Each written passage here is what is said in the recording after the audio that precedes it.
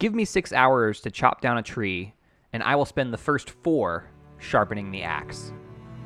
Abraham Lincoln.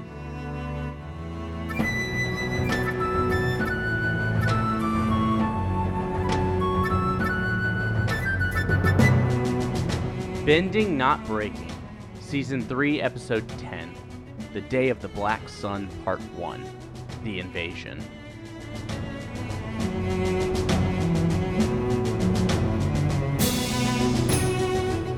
And welcome back to another episode of Bending Not Breaking. Way to peek the microphone. Every time. Is that like a goal? Like, is that a goal of yours? No, sometimes I just like to make sure that people are excited for what's about to come, you know? Sometimes you just hurt my ears. It's not like I'm not even expecting it to be that loud. Well, I'm Sunshine Mayfield. I'm Ben Pruitt. And this is Bending Not Breaking. And as always, tickling the dials, we got the one, the only, Max Gongaware. Max, how you doing today, bud?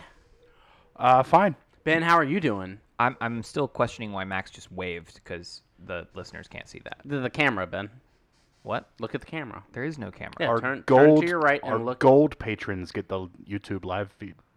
No. Yeah, look at the No, they camera don't. to the right. No, there's nothing there. Why are you making me look? There's nothing there. Gongaware right in the morning. Okay. Please don't have him look to his right because that is not where his microphone is. Yeah. So look with your eyes to the right to see. Today we're talking about Avatar: The The Last camera. Airbender, The Day of Black Sun, Part 1, The Invasion, through a lens of preparation. Which I didn't watch this episode as a way to demonstrate what happens. When you don't prepare. So I did prepare. You didn't prepare. Max, did you prepare? No, but I did recently watch Scar sing about preparation. What? Be prepared.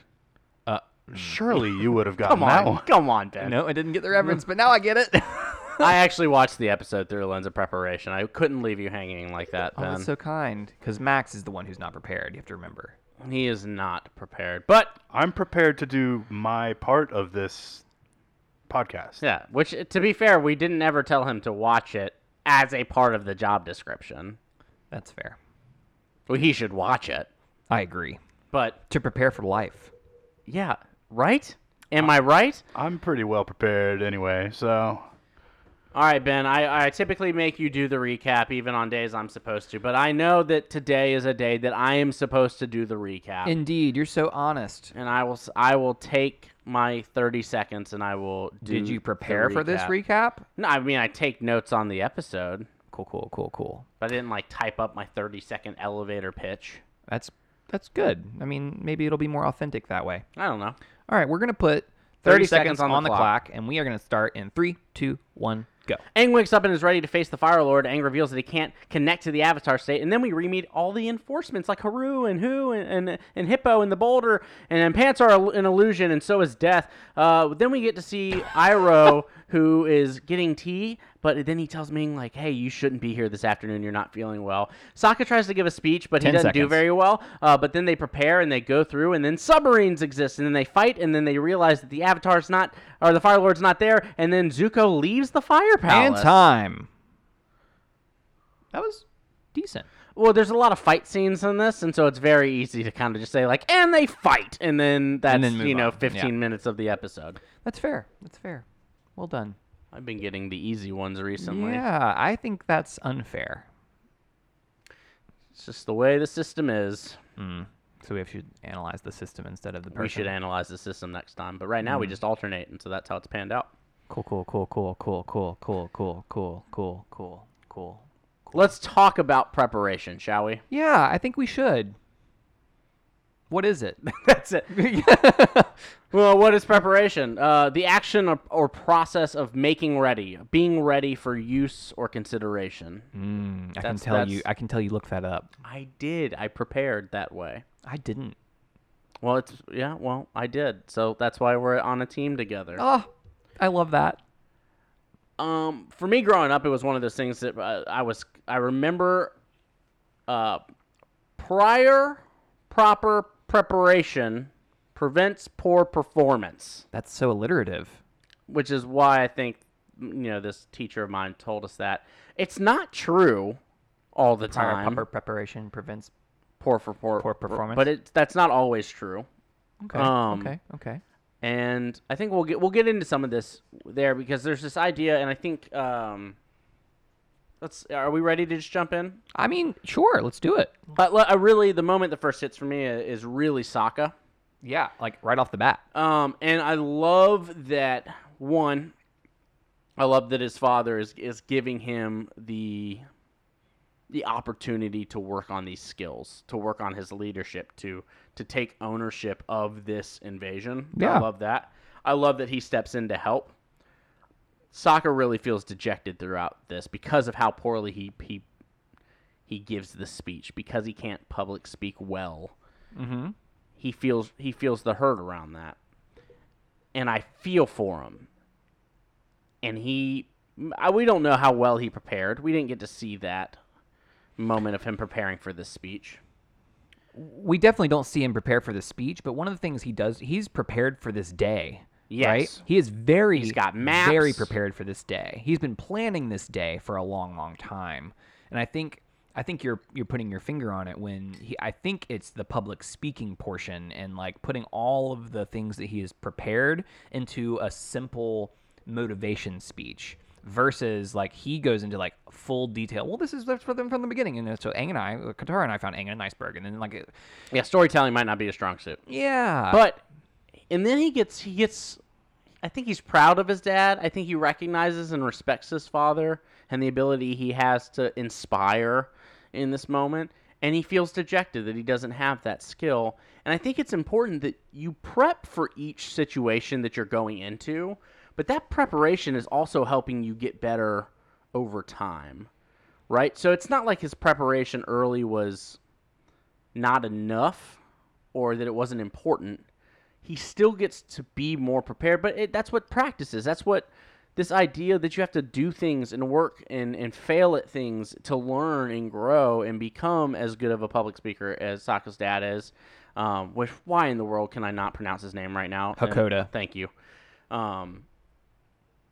You have to do he's lived a life where he's been able to public speak and lead these men, and that's why he's able to speak so eloquently and inspire the way that he does.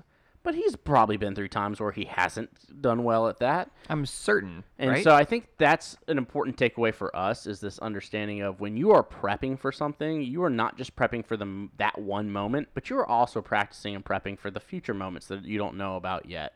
Whether that's in your leadership or your public speaking or anything that you're trying to do over and over again, is that it takes failing at things. Well, I think that's a great way to think about your failures, is that every failure is a data point in your preparation for the future, right? Every failure, and I think that's what makes failure an imperfect word, because failures cease to become failures as soon as you learn from them, right? And so by very nature of the word, it ceases to become so. And I find that really interesting, and I think about that, how that is a moment. Every failure is an act of preparation for your future. I think that's a really cool way of thinking about it. Well, and I think it's important that sometimes you don't have a moment like this to prep for, but you can still prep and practice things that you can practice public speaking. You can practice those things even if you don't have that one moment. It helps if you have that moment that you're working towards. But each of those things that you're doing right now is affecting how you're going to behave in the future. And I think that that's important. Yeah, I agree. I think that's very fair. Can we go back to Sokka, though, but at the very, very beginning? Like, the first thing we see with Sokka is he's spending quite a bit of time preparing for this invasion. We see him studying these maps in the very beginning. But what we see also is a different kind of preparedness, where Katara took the time to prepare a nice drink for him. And when others are spending time, they are literally spending, as in like think of it as like money. You are spending the time that you have, because our time is finite, right? And when we are spending our time, that implies that we do not have the time to spend on other things like taking care of ourselves. And so Katara is spending her preparatory time taking care of Sokka when he is choosing to take care of this mission.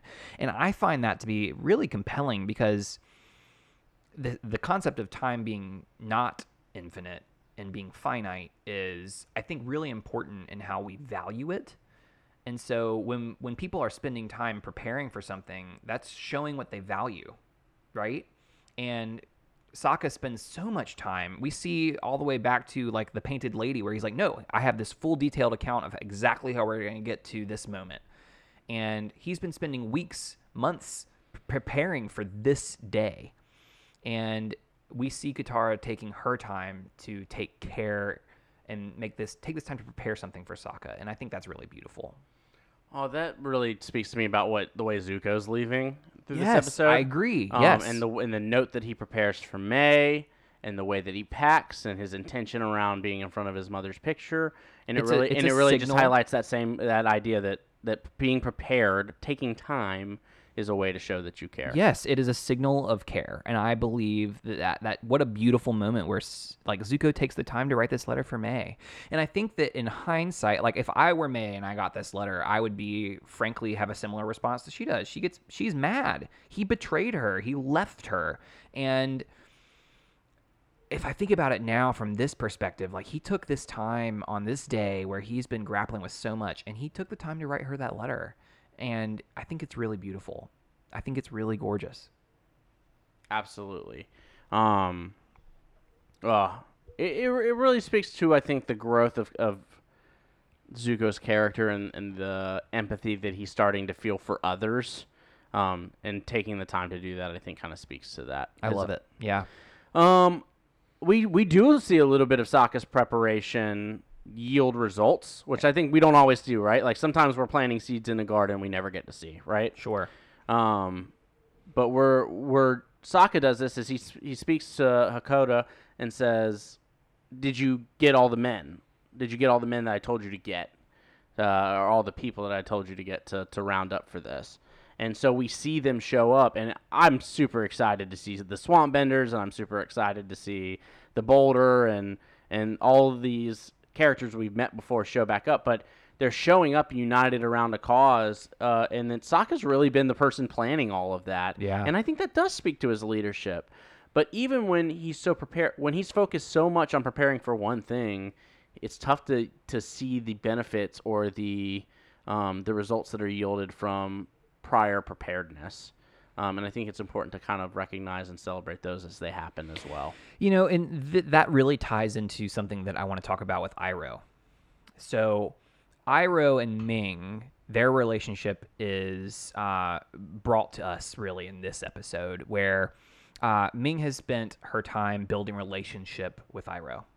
And that has been really beautiful. Like he is being treated so poorly by the other guards, and she's the only one that we see who is laying the foundation of a relationship.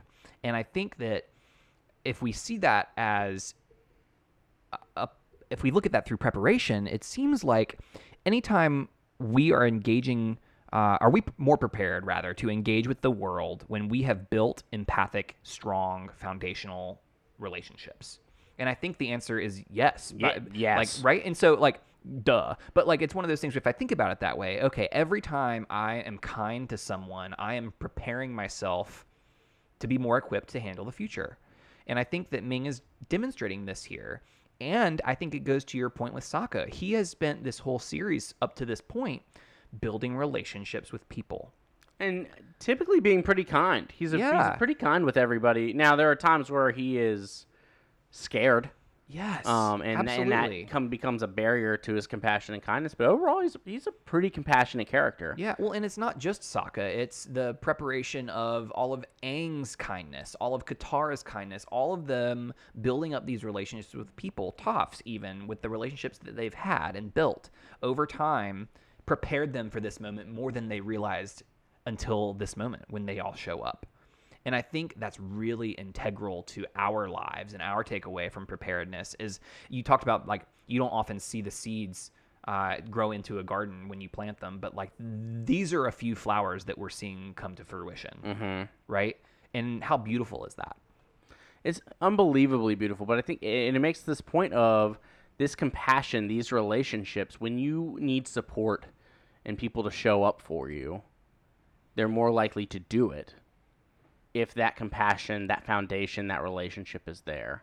And so the way that Ming approaches Iroh with empathy and compassion and his humanity in mind, and the benefit that yields for her, and I think for Iroh, right? Yes, the for hope that both, yields right? for him is easily something to look at our own justice system and say, how do we do that?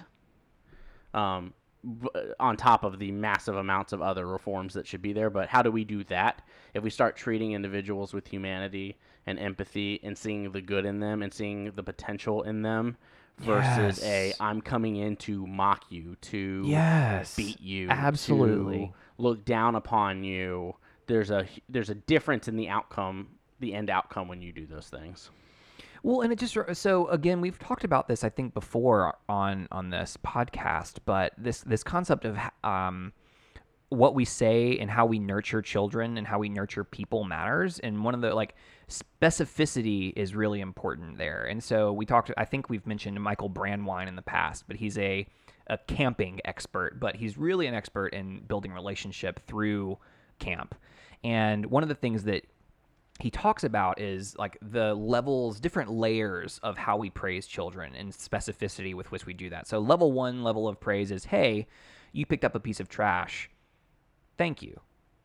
Right? Wow. Or I guess that's level 2 even. Level 1 is just, hey, thank you.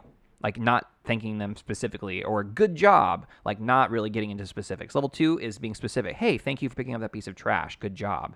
Level 3 is, hey, thank you for picking up that piece of trash. That's very responsible of you. You're connecting it to a character trait, right? So that's level 3. Level 4, which is what we're aiming for. Hey, thank you for picking up that piece of trash. That's very responsible of you. You know who's responsible? Doctors. And doctors require a lot. And so what you're doing is you're connecting the dots for the person that you're talking to, saying, hey, I see potential in you to become something, and whatever you choose to put in that final one is really important. But I think that that's really important in terms of how are we preparing people for their future by nurturing their potential. Right? And I think we can nurture their potential in every human being by seeing things that they cannot see in themselves and then uplifting those things. Let's talk about the mechanic. What's I don't mechanic. I think he's described as the mechanic, actually. Sokka calls mechanist. him the mechanist. The mechanist. That moment of Sokka's design was really great. I love that we get these moments of, no, dude, you're ready for this. Because they just told that to Aang the prior episode. No, you're ready for this. You can do this. You've prepared. You're good. And I love seeing those moments come to realization for Sokka of, yeah, this idea of a submarine was yours and is brilliant, and we are ready for this. Well, and it's amazing how often we talk ourselves down and we pass the buck off and say, no, it's all his. Like, it's all him. It's all him. It's all him. And he's very quick to be like, no, Sokka, this was your idea. Claim it, own it. And I think that's really beautiful. And like helping people claim their power and stand in their truth is really helping people prepare for the future as well. We accept the love we think we deserve. And so we accept the praise we think we deserve. And that moment of Sokka still not feeling like he's worthy of this. And we don't really see that until the end, when his father gets severely injured, him taking that mantle. And here's what I love. I think he understands that it's not going to be perfect. I think he understands he's not going to be perfect, and he's going to do it anyways. And I think that that's a really important moment. We can prepare for scenarios A through Z, and there's still likely going to be a double A scenario that shows up even when you prepare. So let's talk about that for a second. Let's talk about that. So the invasion was planned out. This is the day they have to do it because of the eclipse, right? They are locked into this scenario where there's an 8-minute window where there's an eclipse, right? And got to get to the Fire Lord. Yep, this is what we have to do. Window. Yeah, exactly. And so, but my question is, like, as you were talking about, any preparation should have a contingency plan. Like, sure. If there is one thing that I've learned from Survivor, it's that you have to assume that your plan won't go according to how you plan. Yeah. Right? And so, like, did anybody ask what they would do if someone leaked information to the Fire Nation? Because it seems as though they're operating under the assumption that that the Fire Nation doesn't know this is happening.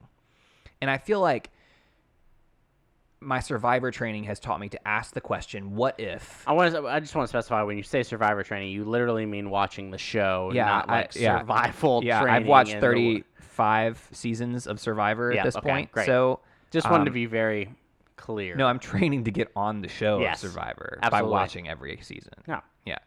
You're preparing for that. Yeah, exactly. Yeah, 100%.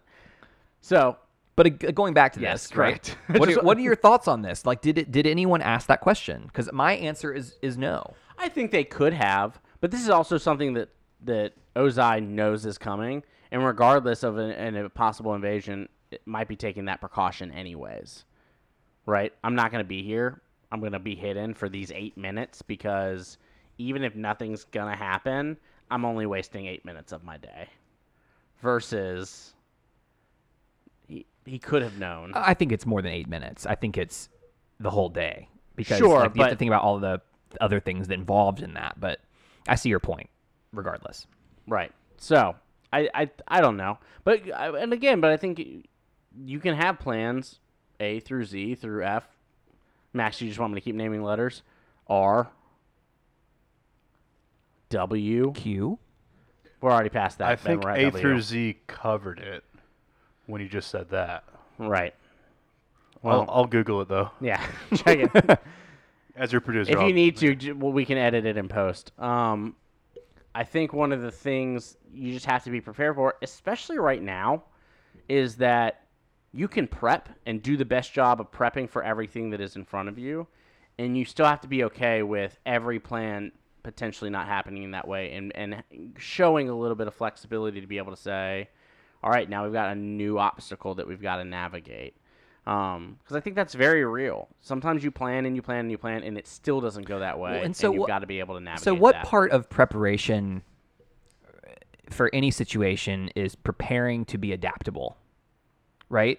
Does that make sense? So absolutely. Being adaptable is a core trait that I would want in anybody on my team, right? And I think adaptability is really important, but at some point you can train people. Adaptability is a skill. It's not something that just like people are or are not. It's something that you can develop and cultivate. And so I think we can prepare our teams and prepare people to be able to make judgment calls and to be able to be adaptable in times of stress, right? Right? Absolutely. Yeah. So how do we do that? Do we see that? Is there a moment where where that happens? What are your thoughts? I think we do see that. I think we see that with the moment that Sokka has to get on Appa, and then get them into the Mighty Ducks Flying V, and reform them. He gets them into the little V, and he does a really good job of taking the leadership and the command over, to continue to push forward towards the Fire Nation Palace. And that wasn't initially the plan, but he needed that to happen. And I think that's a small example of, you got to be able to really sit there and say, all right, what are my resources that I have? Here's where I'm at. This wasn't what I planned for, but now I need to take time to process my thoughts, get it together, and move forward. And I think that sometimes has to happen. And I think he does it well in that moment. Interesting. But how do you do that for us? How do we do that? How do we develop that skill or practice that skill? Because I would argue that sometimes... So I think the first part of it was we have to name it. We have to name that. You name it, you can tame it. Yes. Yeah, thank you, Cricket, for giving us that. I don't know that was actually on the... It might have been off mic, but it's a but wonderful sentiment for sure. Yeah, and God, I can't wait for her to come back. Hopefully she does. Sorry, I got sidetracked. I've got a surprise. Stop it. Did you get her already? She's coming back. Yes! I'm so excited. But for what episode? We'll find out. Oh, that's so good. I love that. I'm glad. I love her. I lost track of where I was. Let's be adaptable. If you name it, you can tame it. Yeah. Okay. Yeah. So I think that's our answer. Like, if you can name it, you can tame it. So how do we, when we're working on teams, when we're working with people, how do we first literally say, hey, adaptability is something that we want to cultivate on our team? Like, how can we do that? And then ask your team, like, talk to your team about that. Talk to the people who you're trying to work with and be adaptable with, and say, what are ways that we can be adaptable in future, right? And help them help you. Because I think what can happen sometimes is I think about me personally, and I think about people I've worked with, and when you get these moments where it becomes overwhelming or something doesn't go as planned, you almost get that fight, flight, or freeze in a work form. And we get defensive too, Yeah. right? So we either drop the ball on everything because something changed. So that's almost that freeze moment, right? Yeah. We become overstressed and we flee the situation as much as we possibly can, or we get defensive and we fight and because we feel like we're not in control, and so we get defensive, we get angry, we blame others, instead of understanding that some situations are, somebody could have done something differently to prevent this, but they didn't, and we're here now, and we need to figure it out and move forward. And so I think you're right. Naming it helps. Talking about it helps. Well, but then also sitting there and say, I've dealt with something like this before. And I think experience comes into play. And as we talk about preparing for things, we've talked about the 70-20-10 model before when it comes to learning new skills. 70% of that is on the job doing the skill that you are trying to do. Yep. It is playing piano. And it is crocheting things and doing it. You're going to learn as you do all of this, right? Shout out to our favorite crocheter, She's out there making things. Jessica, y'all. She's super cool. But 70% of that is doing the skill. Yeah. 20% of that is this formalized feedback on the skill and coaching. And then 10 of it is distinct curriculum training on the skill that you're reading doing. books, getting training. Absolutely. So when you're preparing, a lot of times when we think we're preparing, we are doing the formalized training, we are doing the coaching, but we forget that 70% of that is the doing. And failing, like we were talking about earlier, right? And so I think that comes to part of it is as these new things pop up and you have to be adaptable, doing and failing and learning and doing and failing and learning is a big part, which I think goes back to kind of my earlier statement of you can't expect to be a master pianist or a master crocheter after your first 30 hours of practice and training. It requires time. It requires time, and so sometimes Which that goes back to flexibility our comes other with point, time and experience. right? Where we have to spend the way we spend our time, right, shows where what we value and what we care about, right? And so, yeah, I think that all of this is tying together really nicely, but it's really interesting. I think another thing to how to cultivate adaptability in our own lives, and something really important to highlight, is what you praise is what you value, right? And so what are you rewarding? Are you rewarding people for failing? Are you giving people the option to fail and then crushing their dreams by telling them that they failed? Or are you lifting that up and saying, hey, thank you for making this attempt. Let's figure out how we can move forward and let's be adaptable. So how are we cultivating this through our actions and our words, and how we're treating the people who are failing when they fall? Are we laughing at them when they fall, or are we helping them lift back up and stand? I think that's really important as well. And we see Sokka get lifted up several times throughout this episode. Absolutely. And I think that's what leads him to be so successful in the changing of the plans. And we see Aang get lifted up too. He's nervous. He gets talked up. He gets said, hey, you've prepared for this. You've right? got this. You've got this. Yes. He kisses Katara. Let's talk about that. Okay. So, I think that I'm tying this to preparation. So when we are in a place where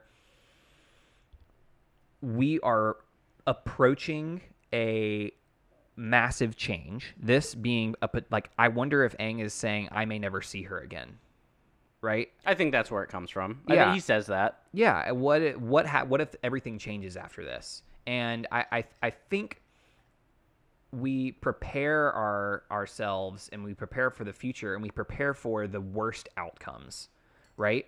Often when we're put back into a corner, right? Or we're faced with a really big thing, and we prepare for the worst outcome, which I think is valid.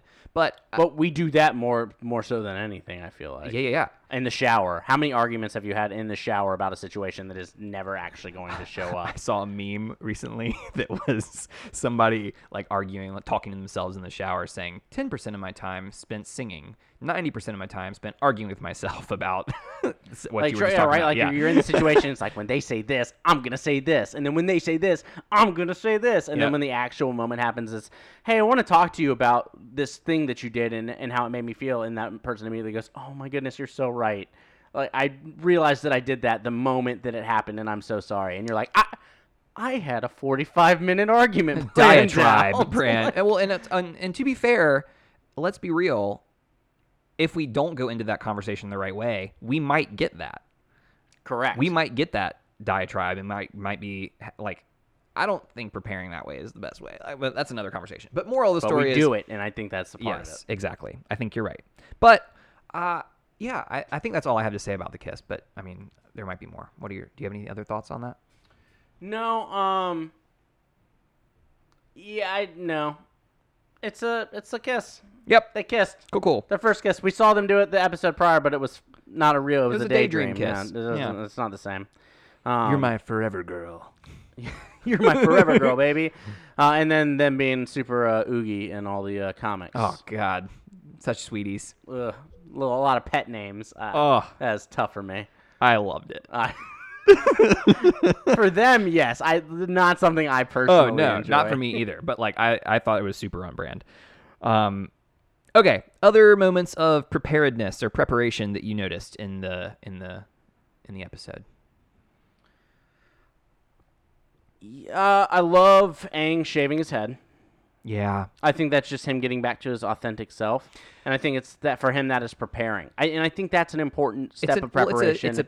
Is to mentally get yourself into a space before you do things. I think it's more than mental. We see that especially we see in Korra that when they shave their head, they're better able to sense the air. Right. Correct. It's an airbending thing when they shave their heads. So I think he's going into battle, and so he's preparing for that. But yes. I also think it's very mental shift. I've been hiding. Yes. And I am now going to stop hiding. And I think you got taking the time before you do things, like your day, like starting your day. And I'm not saying everyone needs to shave their head every single day, but I think taking intentional time to think about what you're grateful for, to mentally prepare for the day, Ritualizing it, to if you will. meditate and just think about what's going on to start your day is a nice thing to do. And I think it can be very helpful and yield benefits. 100%. And so as long as you're adding that intention and repetition and attention, shout out to Casper. Thank you, Casper. That you're really setting yourself up for success. And I think that might help you better prepare for when things don't go as planned. Yeah. And if this is the first episode you're listening to, you can go back to listen about Ritual. We had a wonderful guest, Casper ter Kuile, on Season 3, Episode 2, The Headband. So check that out if you haven't already. Okay. One of the things that I noticed was that probably the most important moment of preparation in my book on this episode was Aang's glider has a snack compartment. You're going to get hungry. I think that's You brilliant. got to make sure your sugar levels are where they need to be. Yeah, you know what? He's going into battle, and he realized he was hungry. Get some almonds. Get that energy. Yeah, how important is that? And I think that's probably the pivotal preparedness that I saw. Making sure you got a snack. Yeah. That's kind of real, though. I mean, in a way, yes. But, I was being facetious. But I also agree with you that being hungry is not okay when you're about to get into Well, and also how just that if it doesn't hurt to do those things to prepare, he could have easily not put a compartment in there. Absolutely. And Aang wrote, when he got it initially, was like, this is silly. Oh. It did come in handy. It came in handy. And I think we do that. And sometimes I think we do that adamantly because it's not a part of my plan. Yeah. If I'm working on a team, you do something, and because it's not a part of my plan, I'm like, it's not necessary. We're not doing it. Yep. And it becomes more than what it is. But if it's a thing that's kind of like, no, it's there. We'll use it if we need it. Hey, aren't we happy we had it? Yep. Great. But I remember being on teams and actively being almost angry at people when suggesting things off the initial plan. Mm-hmm. So sometimes I think it's worth highlighting it, and it's a joke in this show, but I think it's worth highlighting that sometimes just having a little bit extra something there for us to be a little bit more prepared just in case can be helpful. Yeah, for sure. Yeah, I love it. Any other things from this episode you want to highlight? Because next episode's kind of a doozy. I have two. All right, let's do things. One, who spending the beginning of the invasion preparing for a seaweed assault, it really reminds me of this initial quote from Lincoln, right? That it's been the first 4 Pants are an hours. illusion. Yes, right. And so like he spends the first part of the invasion, and they're like, "Where's who?" And he comes out as a swamp monster, and he comes like He helps. wreaking some havoc. He And I helps. think that he would not have been nearly as effective in this battle had he not done that. Correct. And I think that just really goes to show that sometimes it takes time to prepare, but that time can be worth it. So Absolutely. I thought that was a neat little thing. Take a reasonable amount of time on the front end to deal with something. Yeah. So you don't have to take an unreasonable amount of time on the back end dealing with it. Yes, I And- love Brene Brown. He would have never been able to pull those vines together if he would have waited longer. He had to take Absolutely. the time to prepare. So Man, he does some damage. I love me some Who. he's great. Hugh. Who? Hugh. What? Hugh. So the Fire Nation, His name is Hugh. I don't think he would have been the Fire Nation would have been nearly as prepared without notice. Do you think that they're constantly they have this much firepower at their gates? Because my answer is there's no way. I think that a nation that is clearly dominant, that has been on the offensive for over 100 years, there's no way that their defense is this strong. I think absolutely it is. You do? I think and it's when you study groups that have such a heavy focus on nationalism and our nation first, one of the biggest things that comes with that is a massive military spending budget. I And agree with spending that a lot for sure. And so I think that if you are constantly worried about people getting in, that these things are there and in place to make that happen. And so I don't know what triggered those things. It seems like with the ships coming up, I don't know if someone saw them or if it triggered something. But those ropes look like they were permanently there. Like No, the I nets were agree. permanently I there. think the gates of Azulon were there. I think that there are certain but I think that having that much manpower, firepower, woman power, the Fire Nation has a lot of women in their enlistment. I don't know if y'all noticed that. But, Yeah. But in general, I think that I really have a hard time believing that there was that much at their gate. I also don't know. Well, it's near the palace, so maybe there's a reason why it's staffed that way. Maybe. I don't know how many points of entry into the Fire Nation there are. It's an island, so you Yep. would think several, but maybe that's not the case. That wasn't something that I understand why you feel that way. That wasn't something that seemed off to me, but it could just be they knew about it. Yep. And that's my thought is that I think that because they were forewarned that it was extra, that there were extra people there. Or again, because it's the day of the Black Sun, they're immediately, maybe no one's off that day. You know what I mean? Maybe it's one of the things like everyone has to work this day. Do you think everybody I don't think that, do you think the Fire Nation knew that was coming? Seems Even if they weren't, Zhao figured it out, right? no, Zula overheard the talking to the Earth King. The Earth King told Azula, and that's how the Fire Nation knew That's about this. And so this isn't from Zhao. I don't think they knew about the eclipse. And so do you think, my question is I feel like you've said it a few times. Do you think that the eclipse is just a common knowledge in the Fire Nation? Because my answer is no. I think to maybe the people that have an awareness or have the resources to that knowledge would be yes. Because we know that Zhao went to the library of Wan Shitong. And we know that he scoured all of these books because he burned half of the information afterwards. But he was looking for information about the ocean and so doesn't on the Northern Water Tribes. Could have specifically, right? also figured this out at the same time. Yeah, fair. Okay. If a full moon brings power and an eclipse again weakens things, I think the understanding is that is possible. I'm curious what our listeners think. Yeah, about email this. us at Tell us. thearchive@gmail.com. Send Hit us a up on voice memo. BNB_pod. So that's Twitter and Instagram where Yeah. we post bonus content there, memes and Yeah, and if you quotes support us of the day. on Patreon, you can engage with us in conversation and ask questions like this to us. Yeah, and we'll talk more about our Patreon Help us as, pick as we wrap up lenses. the episode. True. So, any other thing we want to highlight this before we take our quick break, jump into our devotion and our gratitude? Yeah, Sokka is a total Suckle. Sokka is a total boss in battle.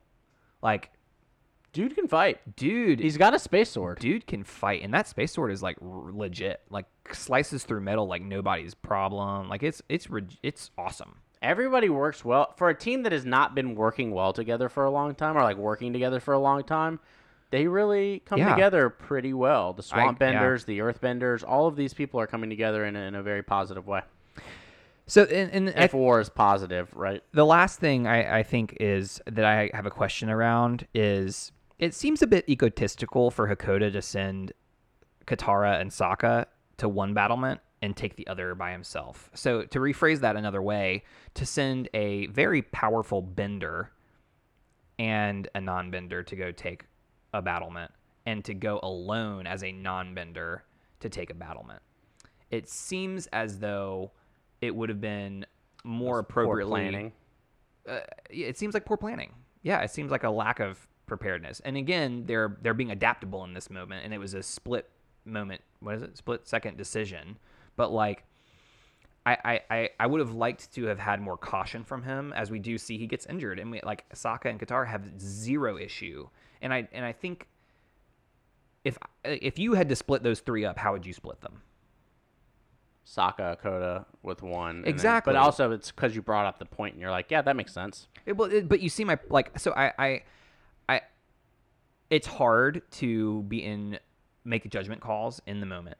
I get that, and I think that part of that is his potential blind spot for the fact that these were his kids and he wanted them to be Protect together. each other. Yeah. He's willing to make sure that they're safe by protecting each other. Yeah. Because he knows they're good, but I don't know. But if does he he know knows how good? Yeah.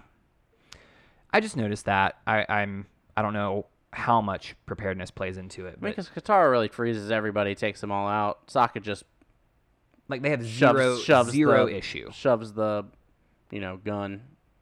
Yeah. So I just wanted to lift that moment up. Yeah, it's lifted. All right. Before we jump into our quick break, Max, you got anything you want to add? Not at this time. All right. Well, we will take a quick break. Classic. And then we will jump back in with our devotion and our gratitude. We'll be right back.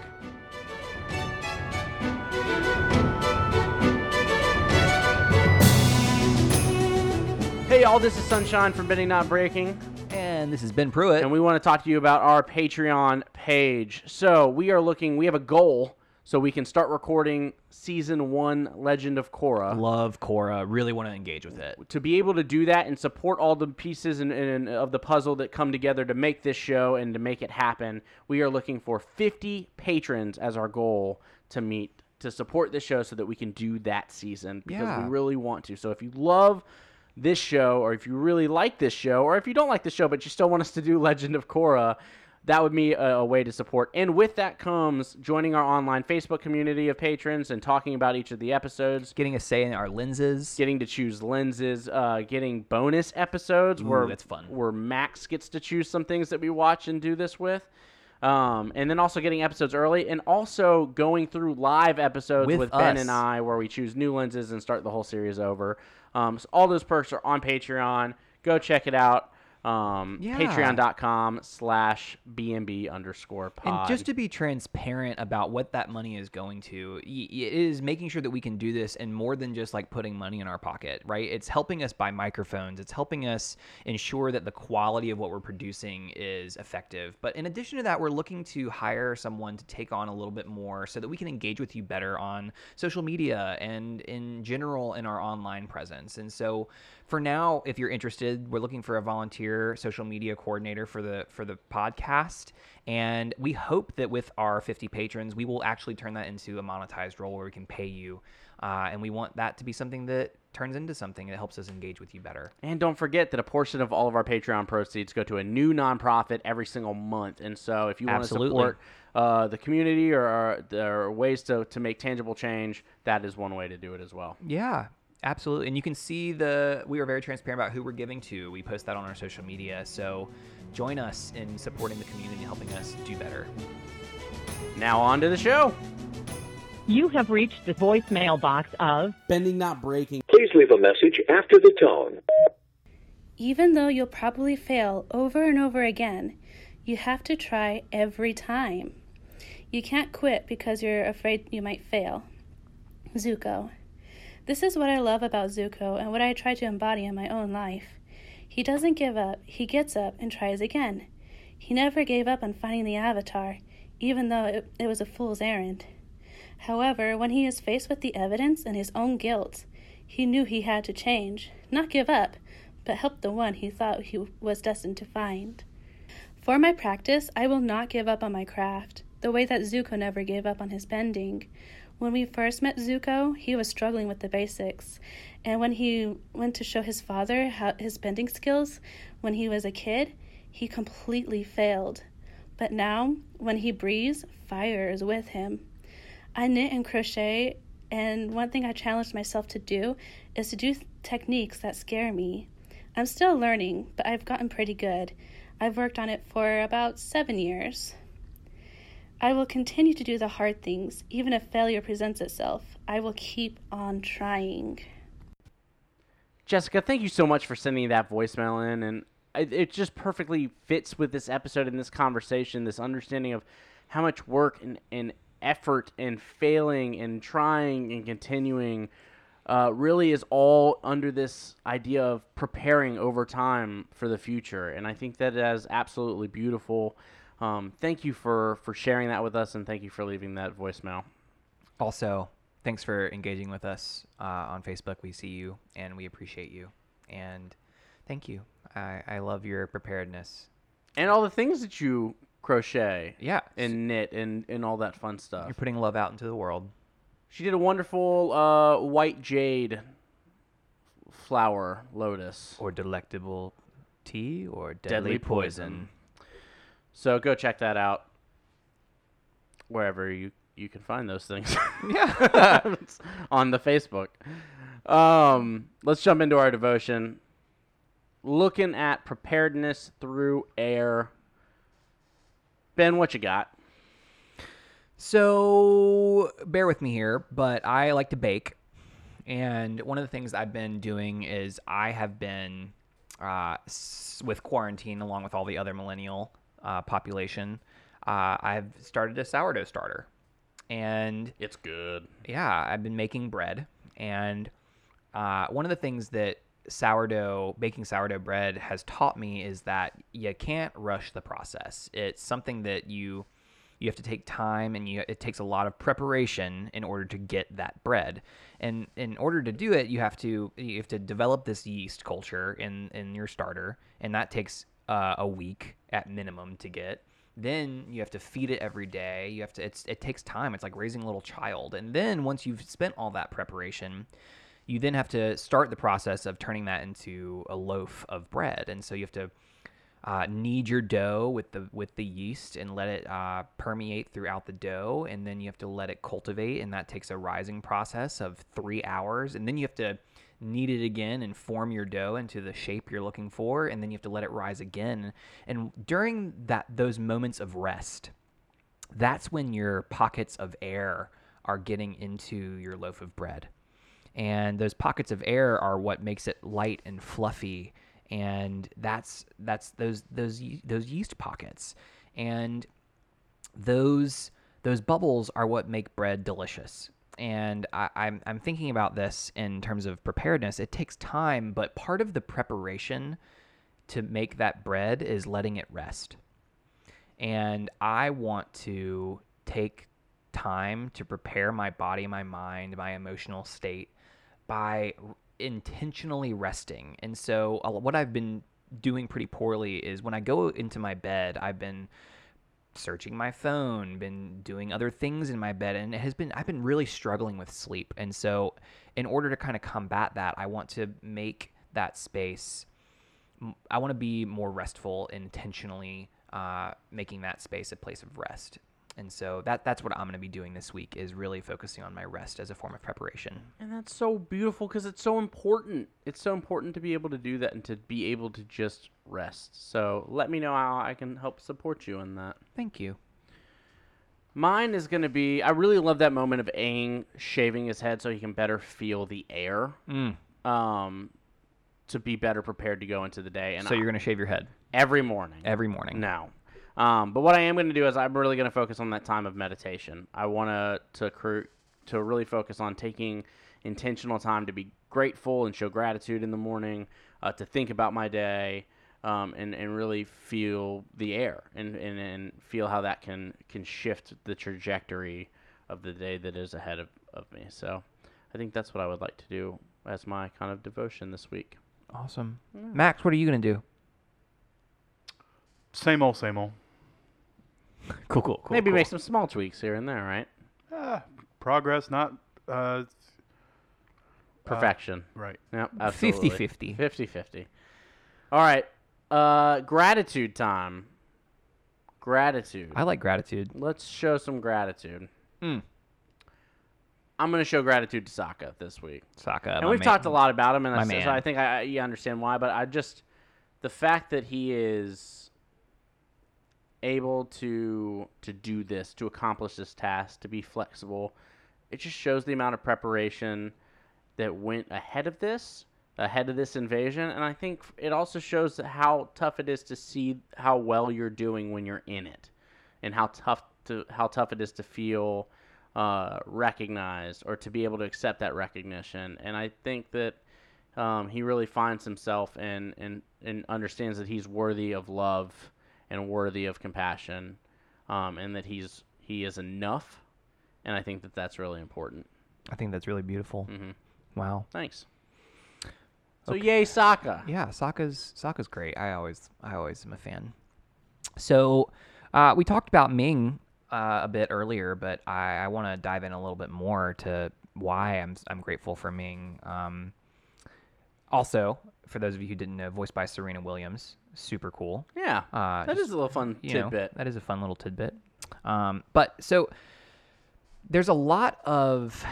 Before you jump into it, we talked about this on a couple episodes ago, where I said most Avatar fans know that she did this. And what did you learn? I took a Facebook poll, an Instagram poll. Turns out that I was wrong. It might not be common knowledge. Yep. So I was wrong. I love that you admitted that. Thank you. It's tough. Yeah.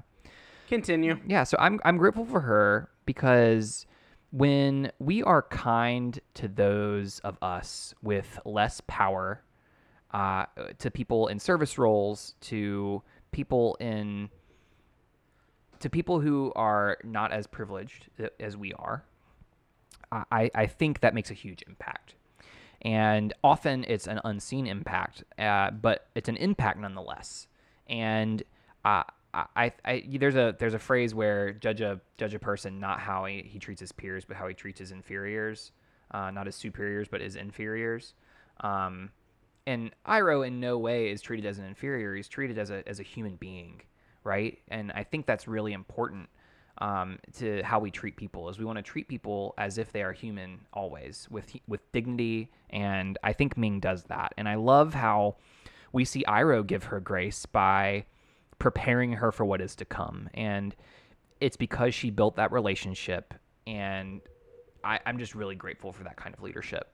I think that's an important highlight in that, is that because there's a line when you're in a privileged position and you are being kind, of absolutely. What is saviorism Yes. versus just being kind and compassionate and building the relationship, and how that's a pretty big difference in that. Well, and I think the baseline is treating people with human dignity. And understanding their needs by getting to know them. Yes. Not just assuming you know them and saying, well, you need this and I'm going to do this for you, and look at me, I'm a philanthropist and I do these things, and yay me, because it's about you. Yeah. As opposed to, I'm going to get to know you. I'm going to learn you. And I know I'm going you to treat like- you as human. I know you like tea. And I know you like this rare specific type of teas. tea. And so I'm Like, bringing you a rare tea because you like it. And that's such a human moment. Yeah. So I'm very grateful for that and for her leadership there. Absolutely. Oh, what a great episode. Thank y'all so much for listening. Thank you. Our patrons of the week we love are them. Jasmine V and Alec S. Thank y'all so much for your support. Thank you so much. Means the world to us. Love engaging with you on the Facebook group. But thank y'all for listening. I'm Sunshine Mayfield. And this has been Pruitt. And Max was on the dials. This is Bending Not Breaking. We'll be back next time. Bye-bye.